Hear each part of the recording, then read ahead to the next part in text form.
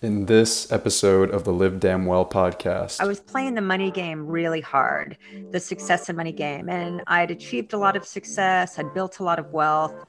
And I was running marathons and I was really just living an unsustainable lifestyle. So I had the houses, I had the cars, I had the net worth, I had the money in the bank, I had the status.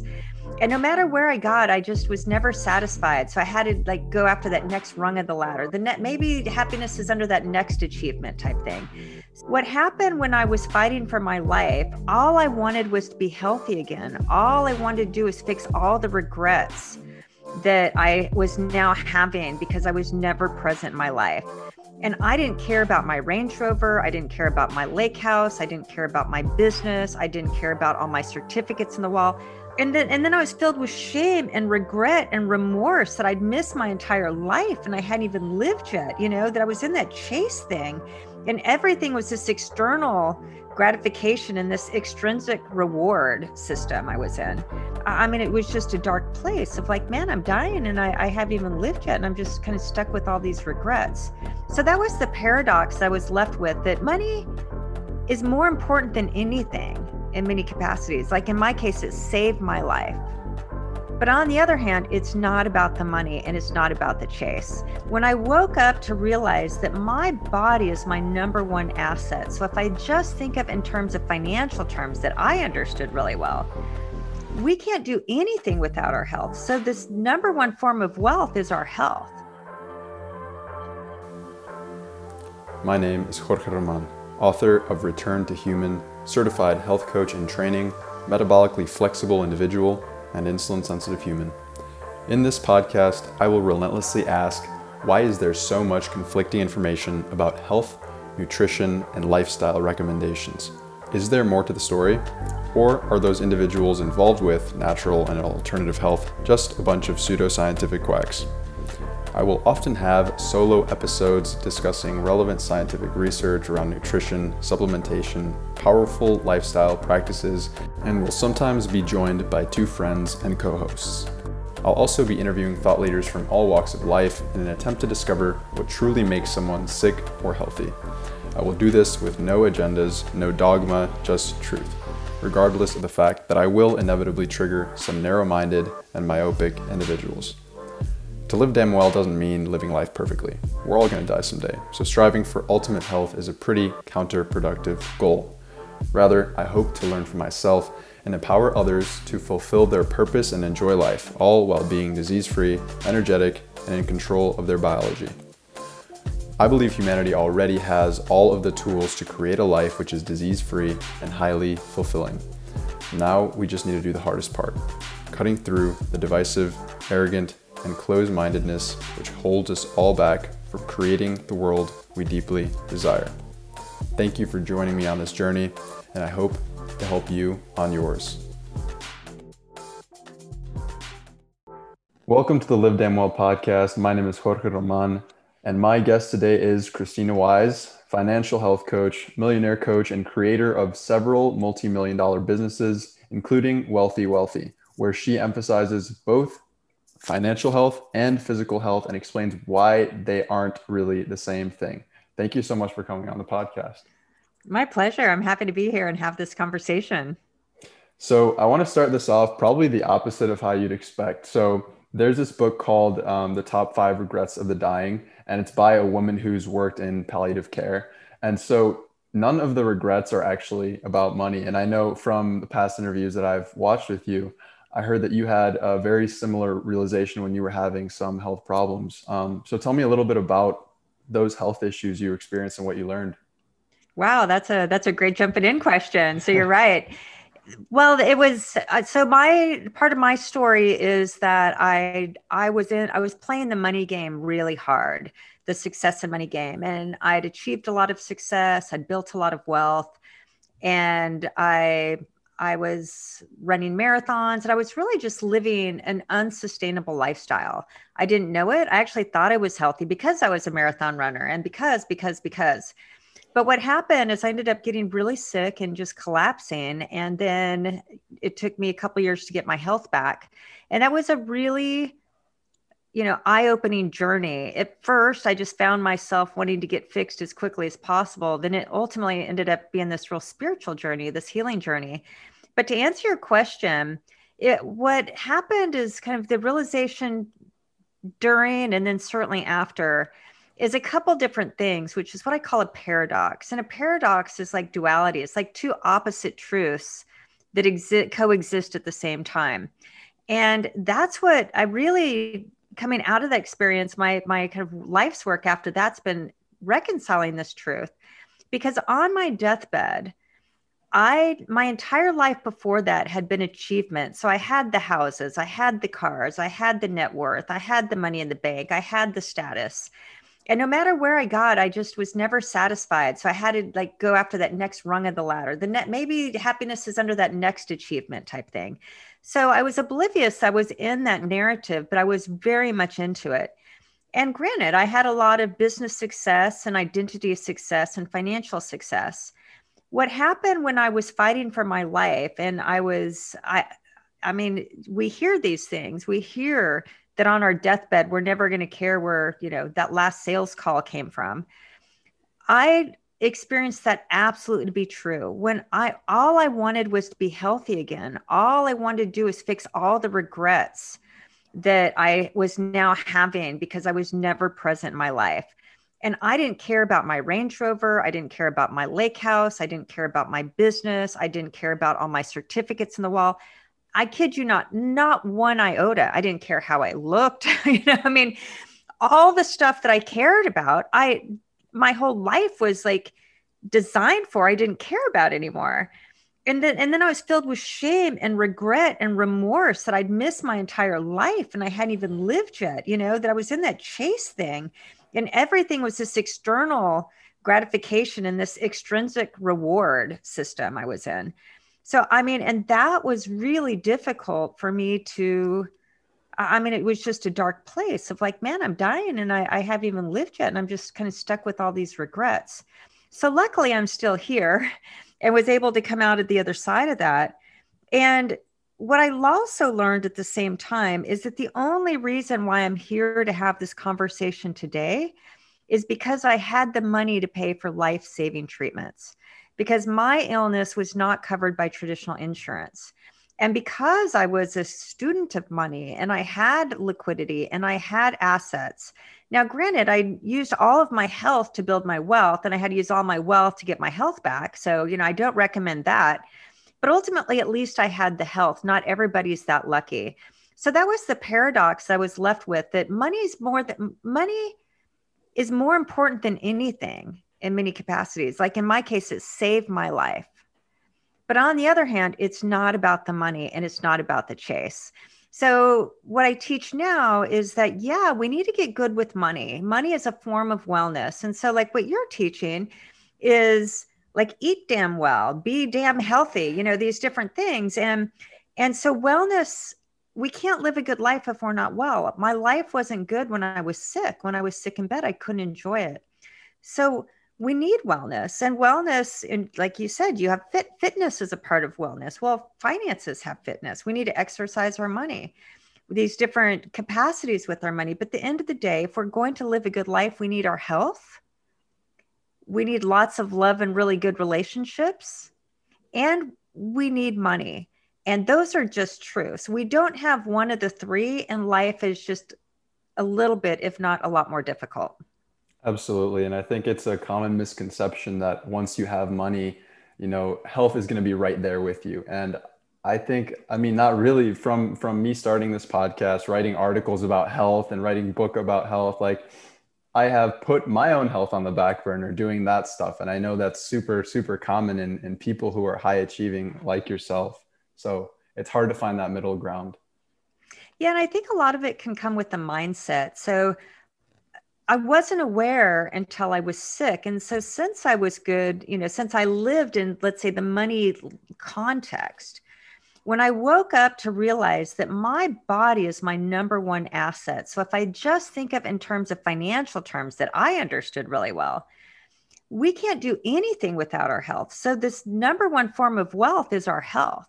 So if we hold our health sacred and our body sacred and our relationship to self, our relationship to our health, to our body, with the desire to be healthy, not for vanity reasons, vanity is fine too, but to really understand that if I'm not healthy or if I get ill, the quality of life goes way down really fast. And there is nothing worse than being scared that you may die every single day and not being able to get out of bed and not use your body and just not being able to experience life.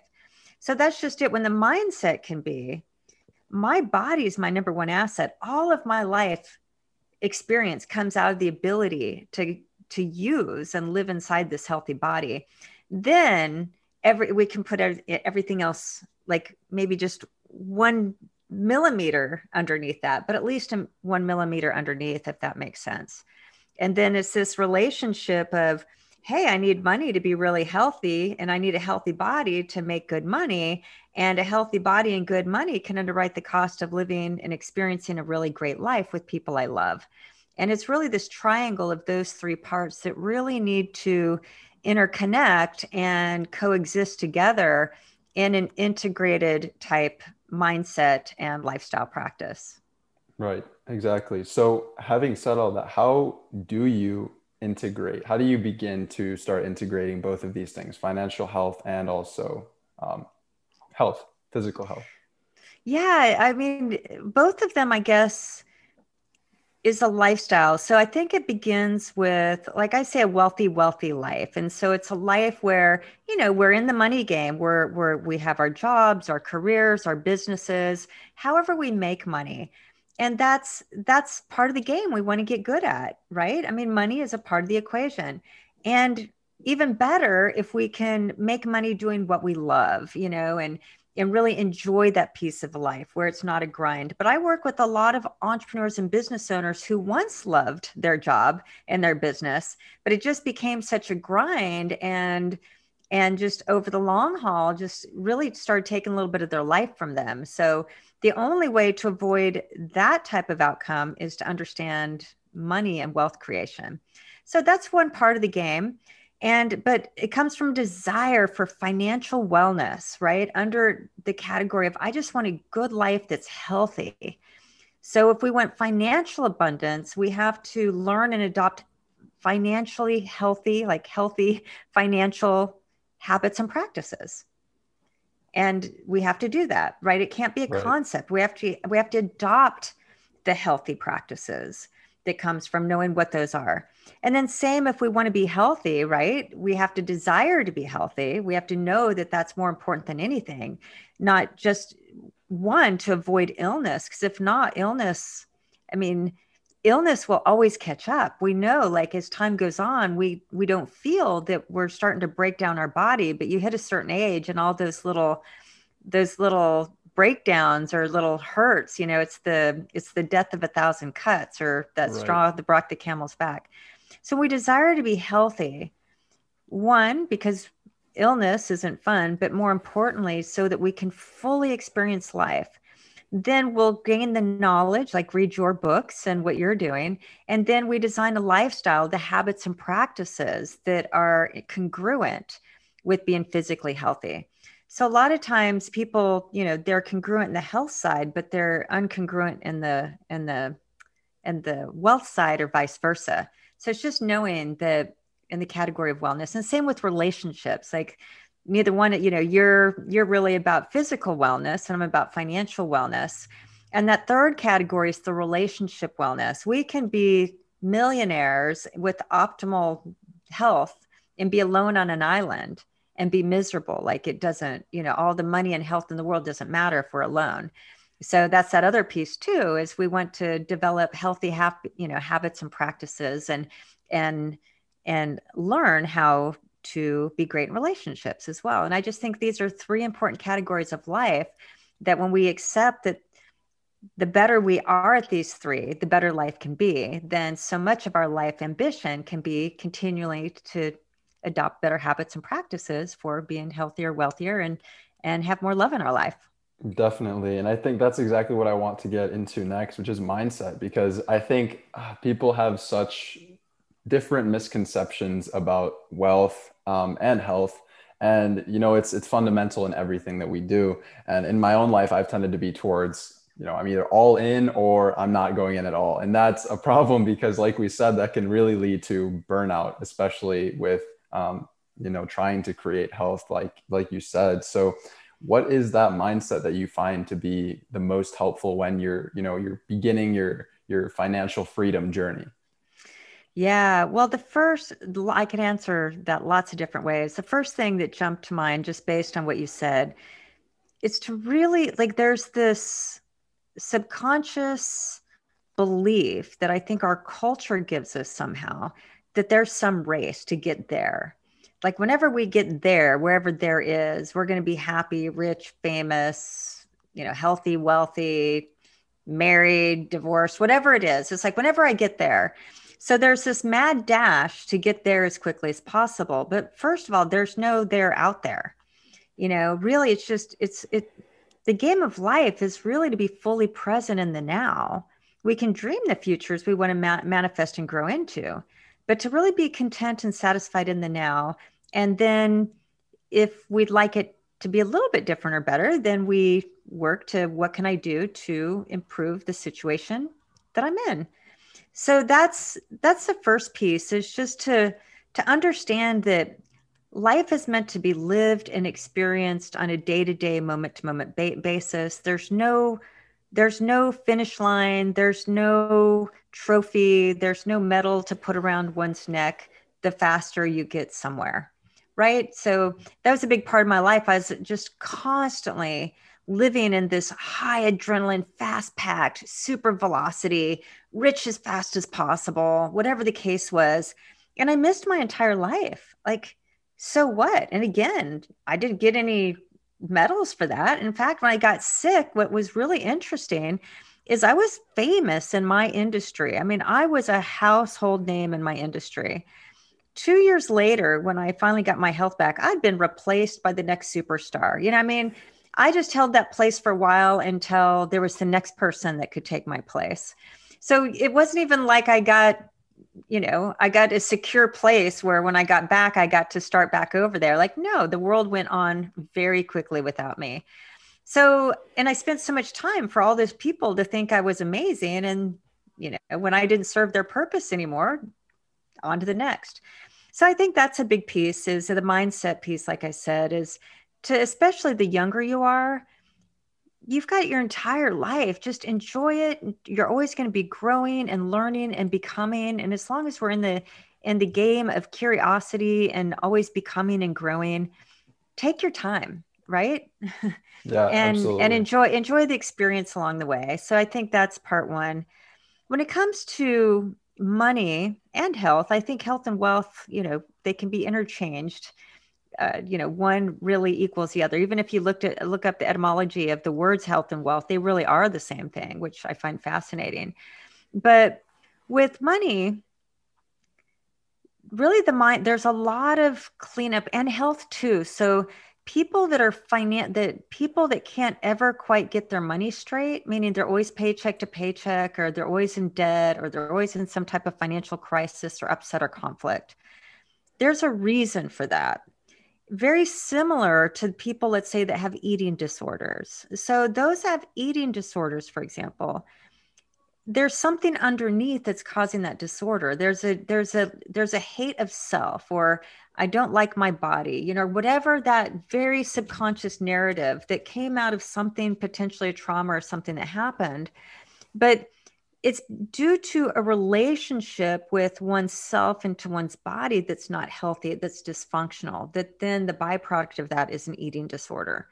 That if the source of that belief and that hate, or that, whatever that dysfunctional relationship is, if that doesn't get fixed, there's always probably going to be some type of eating disorder, right? Yes. So you don't fix a eating disorder, you fix, or you go to try to figure out what's causing that. So same, and it's to learn to love self and to love one's body and to fall in love with oneself and quit beating ourselves up and quit trying to be perfect in these different things. Money's exactly the same way. That part of the mindset piece is that we have a relationship with our money. And it's either a healthy relationship or a dysfunctional one. And for most people, it's pretty dysfunctional because we get all of our money beliefs by the time we're 7. So unless our parents were really great with money, maybe we have a chance that we're pretty good with it ourselves. But very few people grow up that way because money is very emotionally charged, has a lot of shame and guilt and story and lineage attached to it. So we automatically adopt those beliefs from our parents, and we don't even know we've adopted those beliefs from our parents. They're completely ingrained. So if our parents argued about money all the time, money probably doesn't feel safe to talk about. Even if we grew up in a, let's say, just a single mom household, and mom was always struggling to make ends meet, and we saw mom suffer, we might carry that with us, or just whatever. Or if money just wasn't ever talked about, we think that we're never supposed to talk about it. So it's just knowing that we have a relationship with our money, that if our money's not really working out for us, is one of the things we want to look at. What are those childhood stories and beliefs? What is my relationship? And if there's anything with our money that we're neglecting our money, we're abdicating our money, we're afraid of our money, we don't want to look at our money, we don't want to talk about money, those are the cues that says we've got some money cleanup to do. And then the final thing, really, with the mindset piece, kind of the last piece that would fit into the mindset category, is to know where really there's, like anything in the universe, there's scarcity mindset and abundance mindset. And abundance means a byproduct, but we really have to believe and have the mindset that this universe is abundant. There's plenty of money. We can create and manifest anything money-wise that we set our dreams to. Like, it's available to everyone. And the only thing in the way of that is our own self-limiting beliefs and our own mindsets or fears or lack of knowledge and lack of confidence. So money, the great thing about money, as opposed to health, is that when you're sick and ill, it can be very complicated to figure out what's wrong and to reverse the illness and to really get to healthy again. Money, on the other hand, you can find out where that illness is very quickly. You can do the work very fast, and you can reverse any type of financial disease or illness quickly that changes the trajectory immediately. So that's why I love being in the financial wellness category as opposed to the physical, because my job's a lot easier.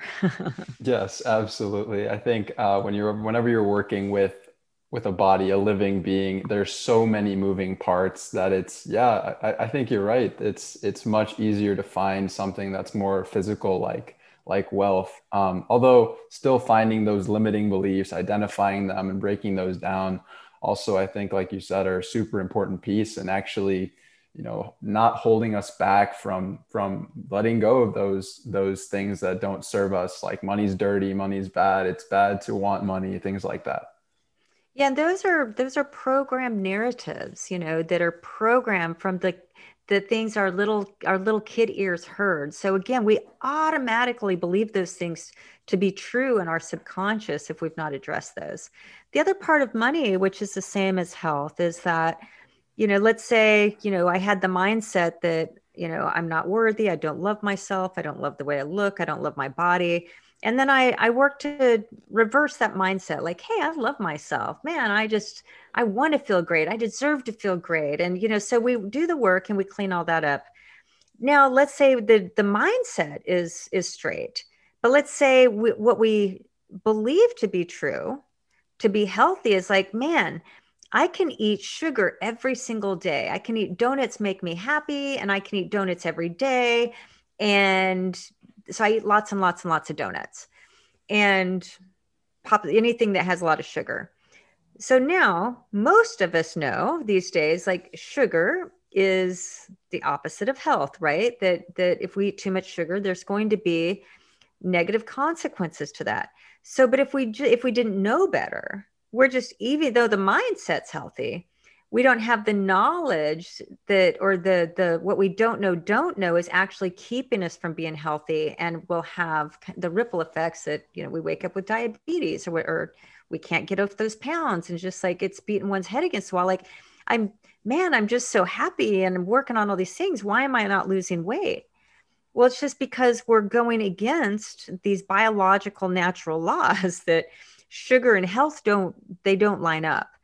So then all of a sudden you're like, whoa, you mean sugar? And there's all these forms of sugar that's in all these packaged foods that I didn't even know was sugar. And I've been eating all these grams of sugar and I didn't even know it.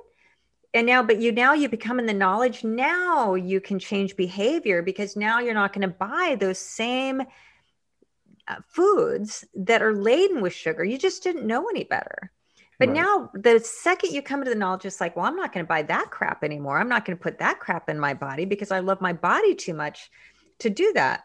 But we were doing something unknowingly that was self-sabotaging the health results that we wanted. Money's the same thing. So we can fix the mindset. And a lot of people in my industry are like, oh, just choose an abundance mindset. And oh, just, attract the money and just work on your mindset.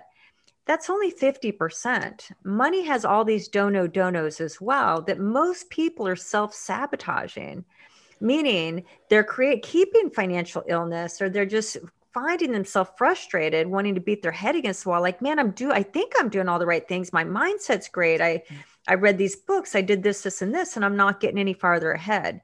It's because money has these universal laws that we have to follow. And there's a skill to how we have to operate our money and work our money if we're actually going to grow it into wealth. But nobody ever tells us that.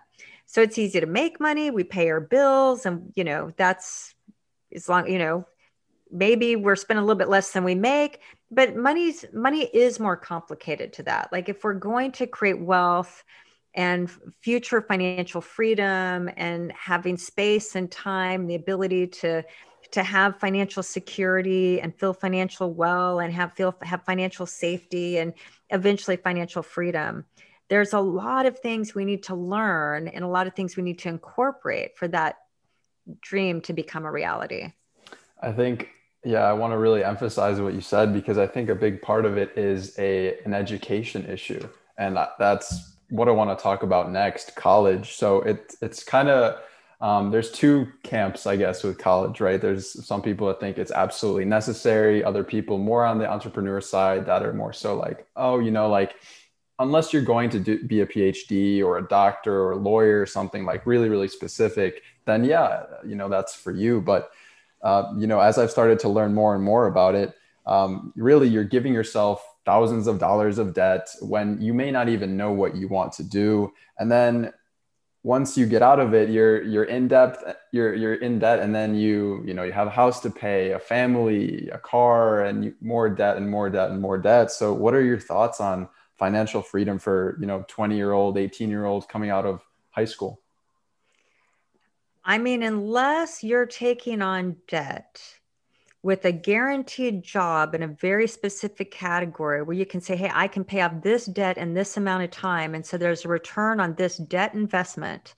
And I'm very clear. If you are taking on debt to put yourself through college, you're going to regret it. You're setting yourselves up in the red, in the negative. So as a young adult, you do not want to start the adult game in the negative. You want to start at least at net zero. So they've made it very easy to acquire student debt. There's this mindset to go to college more, no matter what. And I work with so many people who are 40s and 50s, and they're still paying off their student loan debt. And they've had to carry that. So all that money that is going to the banks is keeping you from building your own wealth, because the banks are getting the money, you're not getting the money. So I'm under the belief there's so much valuable education these days that's far more valuable and will produce far greater return on that education than traditional college. Yet I'd say a big part of America still thinks college is an absolute must. With my own children, I gave them the option. And my daughter went to college, and she did 4 years, and that was the rule, 4 years. I paid cash for it. So both my children got to go to college without being in debt, but I wouldn't have allowed them to go to college and take on debt. I'd been like, no, you work part-time and go over 8 years, maybe, if you really think you need this degree, but don't go and get into debt to do it, because you don't want to start your adulthood with debt.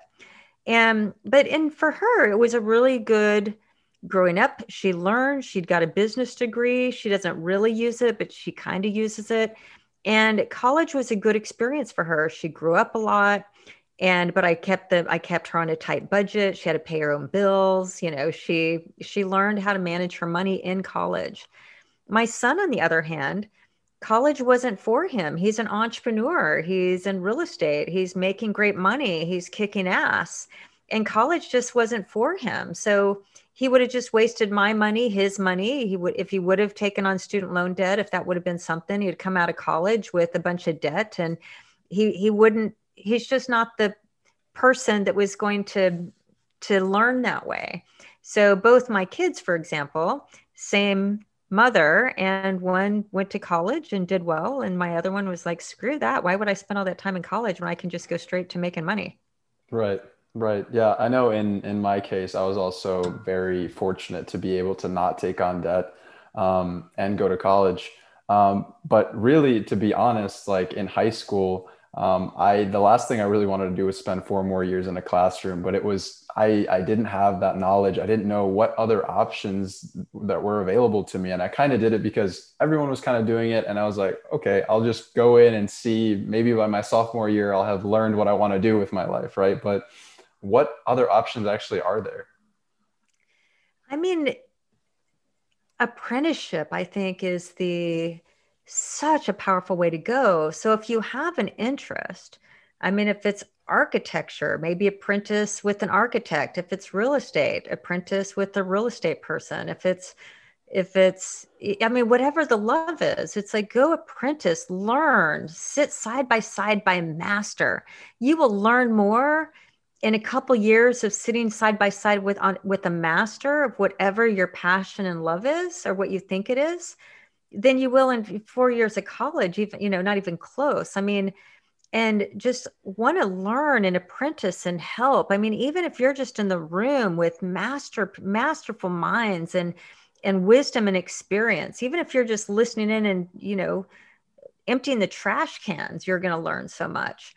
So that's my advice, is seek to apprentice and learn under the master in something you think that you're interested in, and you just offer. So, and I actually funded that for my children, is that I had them do internships that, hey, I will pay for you. Like my daughter, for example, she did an internship in Australia and worked underneath a very successful entrepreneur over there in a category she was interested in. And so I said, I would rather pay you to go, offer free help and learn, as opposed to just, pay for free college or something. So I'd even invite parents to think about that too. It's like, oh, if you're going to pay for something, might it be more worthwhile that you pay your kids their room and board to go work for free for somebody that can teach them something like real life skill and business skill that actually will have real value in the marketplace. Right. And that's something that I've actually learned, because this year I'm actually taking a gap year just with all the craziness going on. And, it's funny because I've found that on my own, I've actually been able to find my passion more than being in a classroom, being taught only what other people want me to learn. Right. I've actually been able to learn what I want to learn. And I think in our culture, like you said, it's like, oh, you go to college right after high school. And in a bunch of other places like Germany, for example, I have some family members there. They still do more apprentice type shit. I think that's very valuable. Speaking of creating wealth and spending money wisely, I want to interrupt this show to talk about Thrive Market. Now, after founders Gunnar, Kate, Sasha, and Nick observed a broken food system which really made it way too expensive, inconvenient, and confusing to eat healthy, they decided to team up and make healthy living easy and affordable for everyone. Here's why I've been a member of Thrive for years now. First, you can shop non-toxic, eco-friendly, healthy, and affordable brands from cosmetics, supplements, granola, paleo pancake mixes. Now you might think to yourself, okay, organic health foods are way too expensive, to which I'd say, I totally agree. So that's when you buy from Thrive Market, you actually save around 25 to 50% off retail price that you'd find in a physical health food store near you. Sorry, Whole Foods. Now, the membership is also incredibly affordable. It's just about the price of a cup of coffee, $5 per month. And on average, members actually make it back after just 2 orders. Now, for every paid membership, Thrive Market provides a free membership to a low-income family teacher or veteran in need. It's also way easier than the grocery store. I mean, these days everyone is spending way more time at home than usual, so it makes it super easy to shop. It's delivered straight to your door. Every single product is tagged by over 90 different values, so you can sort the entire catalog of products by non-GMO, organic, vegan, gluten-free, paleo, keto, sustainably farmed, etc. Now, my family and I have been ordering from Thrive Market for several years now, and I truly can't recommend it enough, especially if you want to try to make eating healthier not only more affordable, but more convenient and better tasting. So you can try Thrive Market risk-free for a month and get a gift up to $24 in value if you use the link in the description. Now, if you don't like it, no worries. You'll get a full refund of your membership within 30 days. The link is in the description. Hope you give them a try. Now, back to the show. Absolutely. And here you are podcasting and you're learning all these new skills and passions and creativity. And yeah, I mean, and you're not being programmed either. You're learning what you want to learn from who you want to learn and creating your own points of views by listening to different ones and sometimes going through more, just the establishment. Our brains are being programmed by what the teachers and the institutions want us to hear. And really college and the institutions are set up for go to college and get a job and stay in that type of corporate, we're going to tell you what to do, climb the ladder mindset so we can own a piece of you in a way and profit from it. So that, that's a way for many people, but for those that have more of a free spirit, an entrepreneurial spirit, a creator spirit, that love to be free thinkers and actors and want to, just spread their wings and experience life. I really advise remove all the containers, really just go and learn from as many different types of sources and places and different points of view as possible so that you can start to develop your own free thinking and free mind and come up with your own opinions as opposed to reiterating what's been programmed.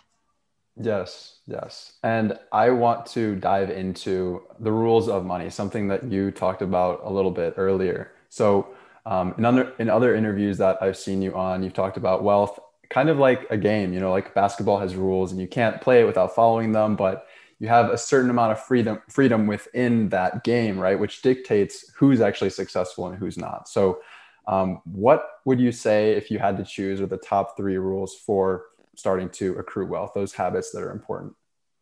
Yeah, I love that question. And I think, again, a mindset is if money can be playful and we just remember life is one big game and there are rules we have to follow and some strategies are better than others. Some strategies are set up for winning and other strategies are set up for the opposite of that. But yeah, it's to want to be good at the game. And money is a little bit like sitting down playing Monopoly when we're kids. I mean, it has a lot of the same strategies, in fact. But there's a few things that could be takeaways. The first one a myth I like to bust is that there's this belief in the back of our head, especially as we start making money and getting in the business game, but that is the answer to all my money problems is to make more money. And if that is the fundamental mindset, that means you will be trapped forever. That means you're always going to be chasing the dollar. You're always going to be thinking, okay, my future, everything, I'm going to be okay in the future. I can make more money in the future. So, but that just sets us up that we're always chasing the dollar. No matter how much money we make, it's never quite enough. So the truth is not that the answer to all my money problems is to make more money. The answer to all my money problems is how much I keep. So financial stability is cash. So if you don't have any cash or surplus, there is automatically financial anxiety. And what happens is there's this financial law, it's called Parkinson's law. And Parkinson's law of finance says that expenses will always rise to match income. So what happens automatically, we're not even aware of it. We are a victim of this law unless we're aware of it and change it. But let's say we start, our career and we're just starting out and we're making $50,000 a year. And we're thinking, man, I'm like dead broke. I can barely, I can barely survive on 50,000 a year. And, feel like we're eating beans of rice and this, that, and the other. Man, just if when I make $100,000 a year, that will solve all my problems. I just need to make 100. I feel so envious of all those people making $100,000 a year. Then all of a sudden, a few years later, you're making $100,000 a year, and you forgot what it felt like at 50,000 because now you've just gotten accustomed to making 100,000, and you're thinking, man, it's just month to month. My God, like I can just every month, like I barely have any money to pay my bills, and I have to go back to work to think the next month. And man, if I just made $200,000 a year, and that will just keep going and going and going. And the reason why is because Parkinson's law says, again, expenses will always rise to match income. Because let's just pretend we were making 50 and we, all of a sudden somebody comes and say, I'm going to double your income.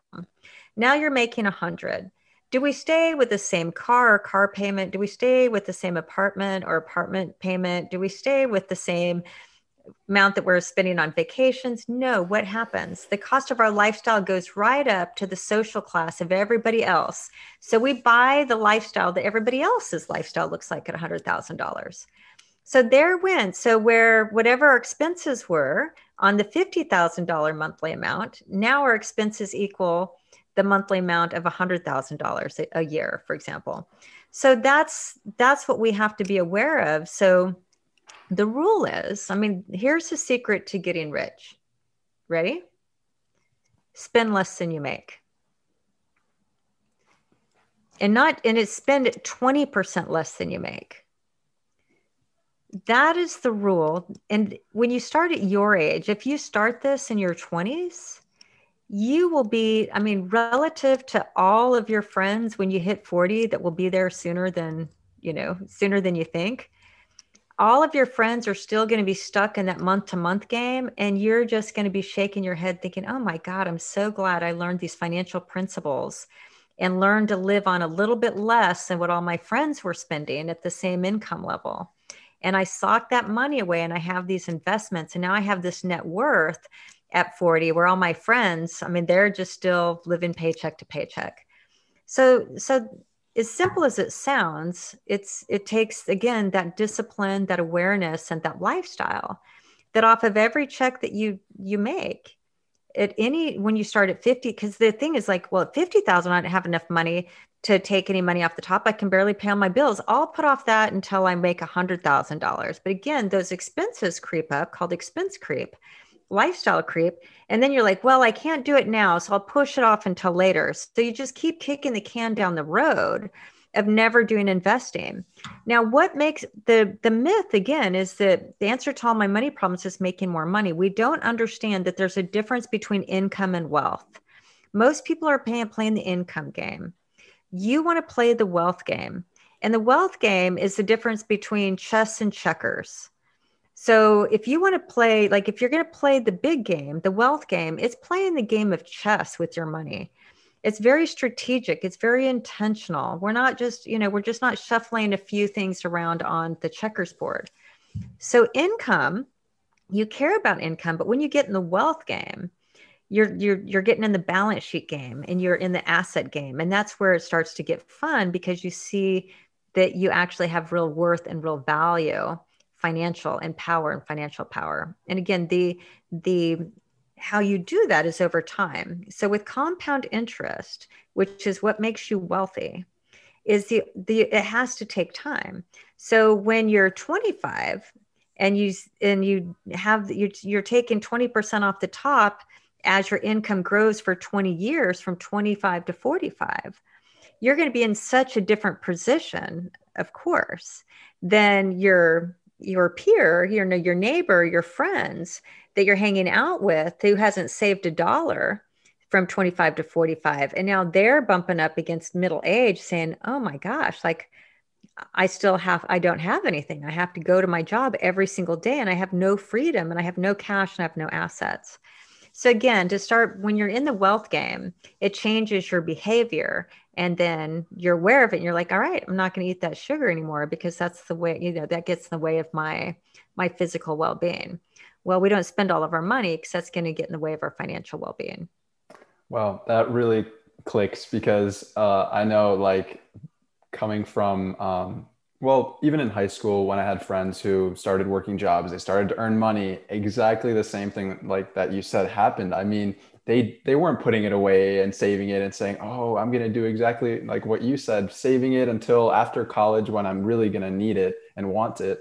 No, they went out and bought stuff, stupid stuff usually, and where was that money? It's gone, completely gone from all that time that they spent in high school and even in college. And they exactly what happened. Their expenses just rose to meet what they made. It will always be the case. I mean, that we will be a victim of that law unless we put something in place that keeps us from falling victim to that law. Now, what are some, so you talked about saving some money. So practically, what would that look like? Like, let's say in my case, I start to make some money while I'm in college, weekly or monthly, what would that look like? Me taking 10% or 20% and saving and putting into a savings account, or what would you advise? Yeah. So I mean, I teach a very specific methodology, and I actually have a money school. It's called Sovereignty Academy, and it's how to create financial sovereignty. And the younger you get great at these things. Obviously, you're going to set yourself up for an entire different future than everybody else. And both my 24-year-old daughter and 25-year-old son live by these rules, and they have a net worth greater from their own monies and savings and investing than many people my age. I mean, seriously. So the younger you are, obviously, the better. But in my money school, the reason why I created the money school is that I teach everything we should have learned in college about money, but they didn't offer that class, right? Because Yes. money really is a life skill. And I teach exactly what to do to answer your question. Now, the answer really is it depends, because money is like taught like cookie cutter, like everything, it's the same for everybody.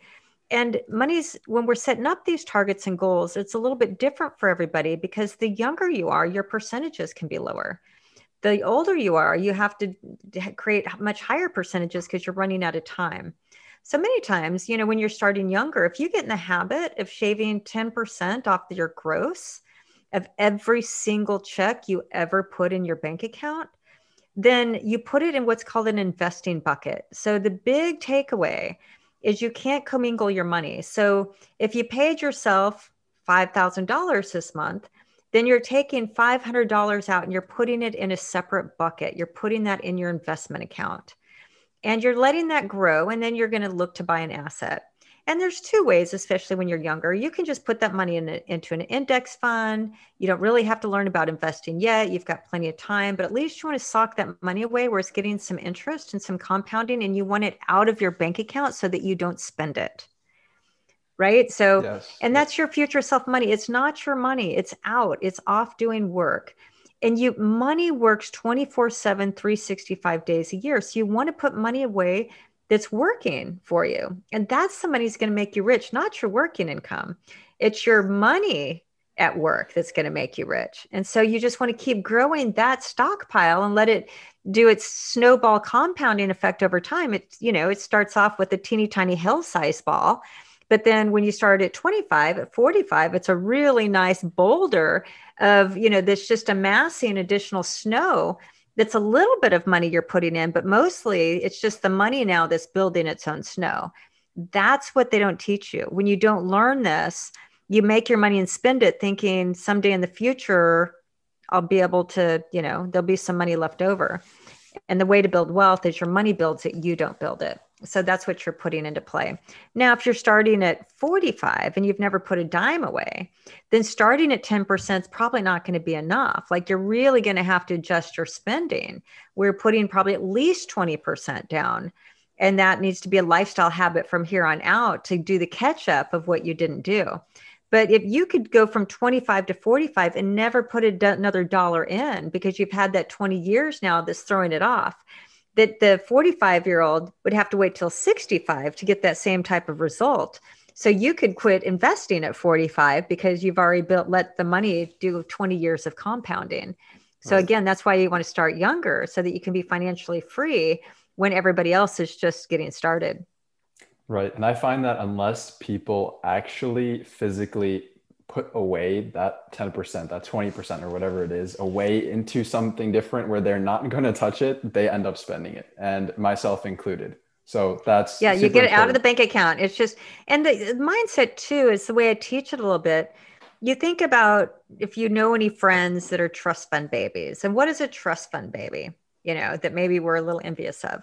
Well, a trust fund baby, what that means is their parents or grandparents did a really great job of put money aside.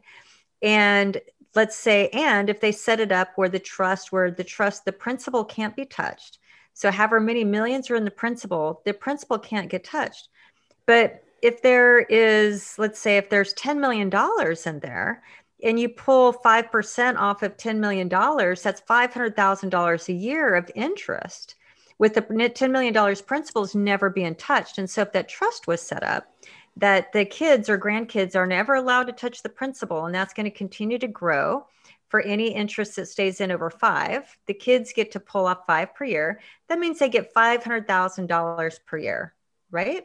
So aren't we thankful to our parents or grandparents who did that work and set that up? So now that means we have 5, we don't have to work if we don't want to, assuming we spend less than $500,000 a year.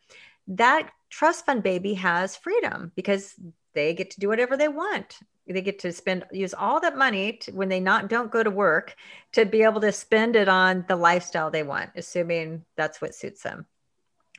Well, if we don't have a parent or grandparent that's going to set up the trust fund, where's that $500,000 going to come from?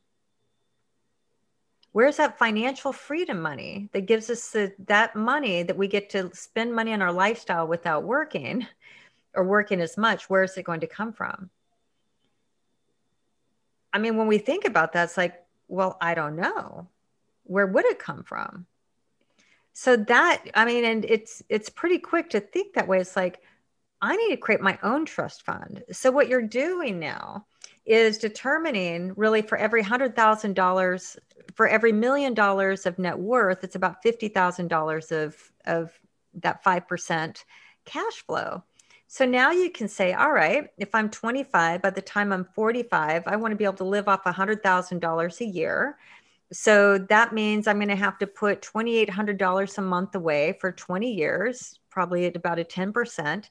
I'll have $2 million by the time I'm 45. And then I'm going to be able to have that $100,000 that comes from my assets per year. And so there's the number. I call that your good enough number, like how much money's enough and what are you working backwards from? But that way you just know like, hey, 20 years from now, I want this amount of money and I'm building my own trust fund. So that's just it, is you're setting up your own trust fund by putting money away for the 20 years or however it is. And then if you make a lot more money, and you can put in twice as much, then you can do it in 10 years if you want to. So we get to determine by looking at the different metrics and putting very few simple numbers in a compounding calculator. But ultimately, we all want our own trust fund. And most people only think of these terms of retirement or some of these antiquated thinking. And when you're 25, retirement, it's just not even on the brain. Like, I mean, especially if we're going to retire really old. So we don't even want to use the words like retirement. Like, who wants to retire? We want to use the word like, I want to be financially free by the time I'm this age, so that I have that type of space and time to do maybe my next career or to go travel around the world for a few years or whatever that case is. But it's about financial freedom, security, and safety that we can only create by putting that money aside. And if not, the kids that don't have the trust funds, they have to go work for a living for their entire lives. This is so interesting because it's really similar to a field in epigenetics called transgenerational epigenetics, right? Where the habits, the healthy or not healthy habits that you do in your life will affect your kids, your grandkids, right? It's the same thing with money, that exactly what you're saying. Like, if you have those healthy or wealthy habits, then, you're probably going to pass those on to your kids. And then, they're going to be good with money, and then their kids are going to be good with money. Yeah, absolutely. And then, you can set it up so each generation maybe is a little bit better than the next if that's the legacy that you want to leave. And and you can change, like you said, like with epigenetics, we can really reverse the kind of the direction things may be headed. That, you know, with genetics, hey, I'm genetically predispositioned for diabetes because my both my parents had it and their parents had it and their parents had it. And maybe that's a bad example, but I can change that trajectory by changing my lifestyle practices. And my kids, we can break that cycle. You're exactly right. With money, it's very similar. So I started out very, very poor, for example. I mean, I had to relearn all the money mindsets. I had to start from -0. Like I had a big distance to climb when it came to being where I am today, as opposed to where I started from. I mean, I had to unlearn everything I learned from my parents. I had to make all sorts of mistakes as a result of not having any type of healthy financial lineage, for example. Quite the opposite. Now, my kids get to start from a whole different starting place, right? Is that, my intention is to leave them a legacy, but with very tight parameters around it, even for their kids, so that each generation, hopefully, the epigenetics of that can be much more, be far healthier than, where it was headed, the whole lineage before me. And it can change in just one generation. And my kids, if they do everything that they've been taught to do and do it, as well as I have, or hopefully far better, and teach their kids, you can see that genetic, breakdown is set up to be far different. And it changed in one lifetime, right? In Right. one generation. Right. And I think it's a huge problem what you're talking about, not saving, not having that safety trust fund really, because that's part of the reason why I think so many people were hit so hard during COVID times, because they didn't have really a lot of things saved up. Like I know a lot of family members and friends who, really were living basically paycheck to paycheck, even though they're middle class or even like upper middle class, it still hit them hard. Well, when you don't have any safety net, cash is safety and cash is security. So wealth means we have net worth, we have passive income, or that future self income that we're building towards. And there's a distance between like financial insecurity, meaning that's month to month. And month to month could be month to month at $50,000 a year or $250,000 a year. A lot of people I know in my age group and category, they're making $250,000 or $500,000 a year, but they are just as stressed as ever because they have big bills, they have big payments, they have big college, all these different expenses. So every month they have to go make that same thing happen in their business or their work to pay that next month's bills. So that's that thing, like where people get stuck in that trap. And there is, I mean, it's financially, even though, you'd think, man, they're making $250,000 a year. How could they have any money problems? They have the same money problems as somebody making half that amount, because it's still month to month. You still have to cover next month's bills and there's no surplus. So that the first step is to get out of the month to month and start having that financial security and financial safety. That's the first place we want to get. We want to feel safe and secure. And that's just having cash. And that's the starting place, is that if you have 6 months of cash sitting in an account and COVID hits, do you think there's a lot less financial anxiety as if COVID hits and there's zero cash in a bank account? There's no safety in that. So now that's even going to make it that much more stressful. So that's the first thing we want to do, is we need to have cash and some cash reserves just to give us that safety net. So when life happens, we've got several months to be able to figure our shit out, to pivot to, well, maybe I need to get a different job or this or that, but you don't have to freak out because you've got many months to cover you there. So the first piece is security. And then the second piece is wealth and passive income. And we want to work to establish both of those. So you need liquidity and cash for safety in the present, and you need wealth and compounding monies in the future to be able to grow those monies so that you have that trust fund money, that passive income in the future that gives you the freedom to get out of the month to month, payment game. Now, about passive income, you mentioned index funds and investing. What other ways have you found? Because there are a lot of like financial gurus out there saying a whole bunch of different things and often conflicting things about passive income. So, from your experience, what is a good way to start generating passive income? Yeah, well, there's a lot of different distinctions as to what is passive income, and the way I my distinction for passive income, I think, is different than most. A lot of people are like, oh, multi-level marketing, that's passive income, or create a new funnel in your business with, I don't know, if you do a podcast and have a free program that leads to a paid program, and that's passive income from all those online programs you sell, or, so there's all these tips or definitions for passive income. That's all working income. Working income means that if you have to show up to work or to your business and push a lever to make business happen, or you have to be there to keep the systems and everything running, that's working income. Because it's not passive, meaning the day that you quit working, that business starts to slowly fall apart. So even, some people have been, let's say, successful in a multi-level marketing business. I've never been in one, but that's kind of the gold standard for to create all this passive income. But let's even say you do a multi-level marketing company. The day you quit recruiting, the day that you keep pushing those products, and the day that you really quit being in that business to keep it growing, it's going to slowly break down and die. And all that passive income is going to go by the wayside, right? It's just going to slowly deteriorate, you know. So in most cases. So what real passive income, the way I'm talking about it, it's asset income. That means if I own real estate, which I do, and my real estate cash flows me, let's say $10,000 a month, I might do a little work, but for the most part, those assets are taking care of themselves. I can even hire people to take care of all of it for me, where I don't have to break a fingernail if there's enough cash flow in there.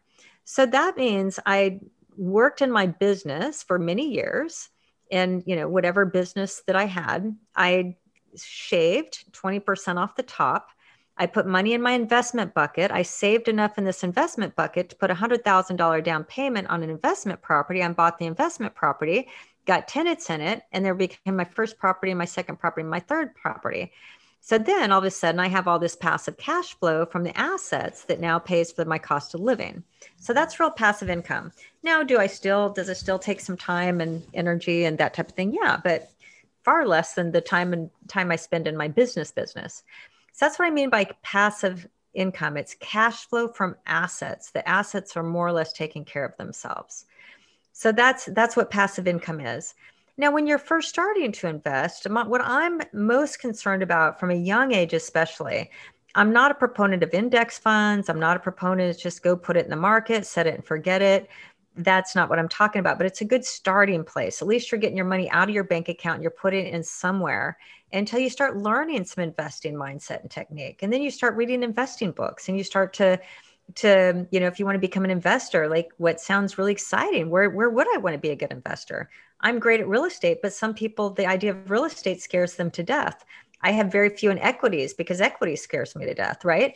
So there's plenty of places to invest. At the end of the day, it's just a matter that you need to make sure that you're shaving a certain amount off the top and you're putting it away even in the market right away so that it's out of your bank account, it's getting money, or you're putting it into a savings account, letting it grow so that you can buy bigger assets that may be cash flow assets like real estate or, whatever might be that requires a bigger chunk of money to go ahead and buy that type of asset.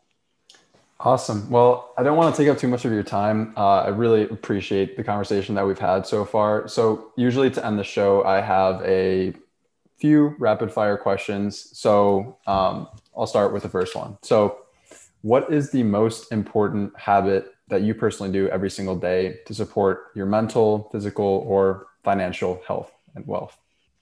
Yeah, I mean, my most important habit outside of probably brushing my teeth, waking up to do that, is absolutely my meditation practice. And it's taken me a long time to really turn it into something I very hold sacred and covet, as opposed to like something I had to force myself to do.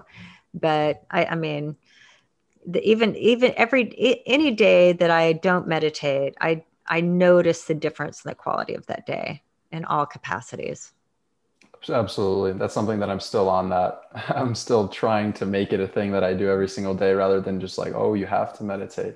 But yeah. There's a great app. I don't know. Apps can be very helpful when you're beginning, but one that I liked when I got started, it's called Headspace. Have you tried Headspace? Oh yeah. That's a great app. Yeah. That's great. It's 5 minutes a day, and he's got a great accent. You start that, and just starting 5 minutes goes to 10 minutes, goes longer. And now I do 30 minutes a day. And I mean, I could barely do 2 minutes when I first started. If somebody said that, Christina, you're going to be meditating 30 minutes a day and it's going to be easy peasy, I'd have been like, there is no way in hell I'll ever be able to do that. That was my mindset at the time, because I just had a very active mind and very fast and jumped up and wanted to get going. Is that kind of that high performer type adrenaline junkie. But now it's very opposite. But again, just start somewhere, because again, if somebody said I could meditate 30 minutes a day a few years ago, I would thought they were crazy. What's the most important lesson you've learned, whether it be from your own life or from a book recently? Well, shoot, I don't have the book there. I'm rereading one of my favorite books. I read it every January of every year, and it's called The Greatest Salesman in the World. And scroll number 2 says that I will treat this day with love. And so again, it's just a reminder that we can get so caught up in an achievement or success or getting things done or making money or doing our checklist. And we forget why we're here. And why we're here is to love, to experience life, to love life, to love others, to feel love, to offer love.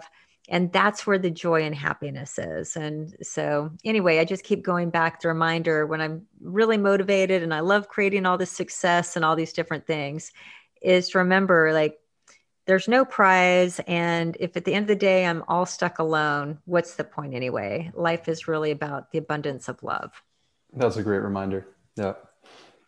Now, what drives you to get up in the mornings on the days that you least want to?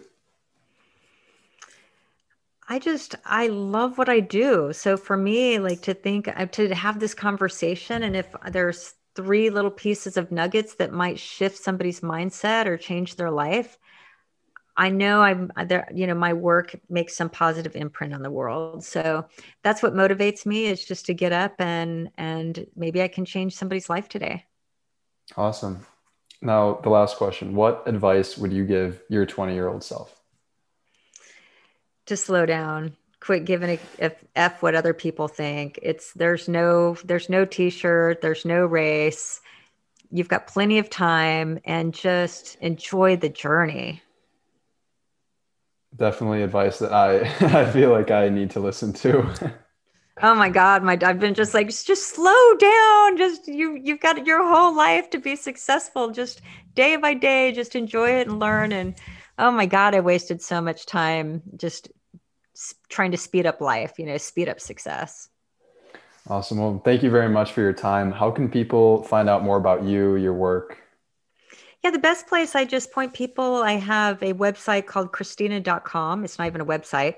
I've got freebies. I've got a link, just a free digital copy of my book there, which is called Falling for Money. It's a romance novel for your bank account, and learn a lot about what we're talking about here. I have an hour webinar that teaches the 5 fundamental mistakes that people make when it comes to sabotaging their ability to create wealth and abundance. And then there's another download, just to how to know your numbers download. So it's Christina with the K and 2 S's, Christina.com. And it's a great place to start. Amazing. Thank you very much. My pleasure. Now, if you enjoyed this episode and you've enjoyed some of my other episodes, it would be very, very helpful to me if you could share this with your loved ones, share this with your family and friends, and give this a review on Apple Podcasts and iTunes. That would be very, very helpful. Navigating the world of health and wellness is anything but straightforward. So if you're a little bit confused as to, what things are harmful, is this food good? Is this food bad? Well, spoiler alert, it's not that simple. However, I and many others have done the heavy lifting. So I put together a book called Return to Human: How Modern Medicine, the Media, and the Mundane Have Destroyed Our Immune Systems, and How to Move Back Towards Optimal Health. The full version is available on Amazon. Now it's around 70 or 80 pages, and so it's really a simple guidebook that you can use and an introduction to all of the major aspects of health, which is why I think it's so helpful for people who are kind of confused and lost. Here's what I cover. I cover the top 6 aspects of health, which if compounded, if combined together, and all of these things are done properly, then you can have amazing effect on your overall health. Because unlike what many health gurus claim, one thing will not make a healthy person. Multiple things will give you a 1%, a 2%, even a 10% if you're lucky, increase in your overall quality of life. Now that's what I set out to do when I wrote this book. So I cover those top 6. I tell you very, very simple things that 1, damage your immune health and your overall health. 2, how you can do the appropriate thing based on research, right? And it's not a medical recommendation. Of course, I want you to do your own research. You are responsible for you, but it's a great starting point if you're a little bit confused. Now, I understand that right now you may not want to dish out a few dollars, even though it is $3 right now on Amazon. That's okay, because mindset is inextricably tied to your immune health. So your emotional state, your mindset, all of that directly affects how your immune system functions in response to a virus or bacterial infection and so forth. So I made that chapter 100% free for you to download. It gives you some very simple tools that you can use to reduce stress, to calm the nervous system, all in a way that's free or very, very affordable. Now, if you want that, you can click the link in the description, which says free download to chapter 2, or simply head over to livedamnwell.com. I hope you check it out. I hope it helps, and I'll see you in the next episode.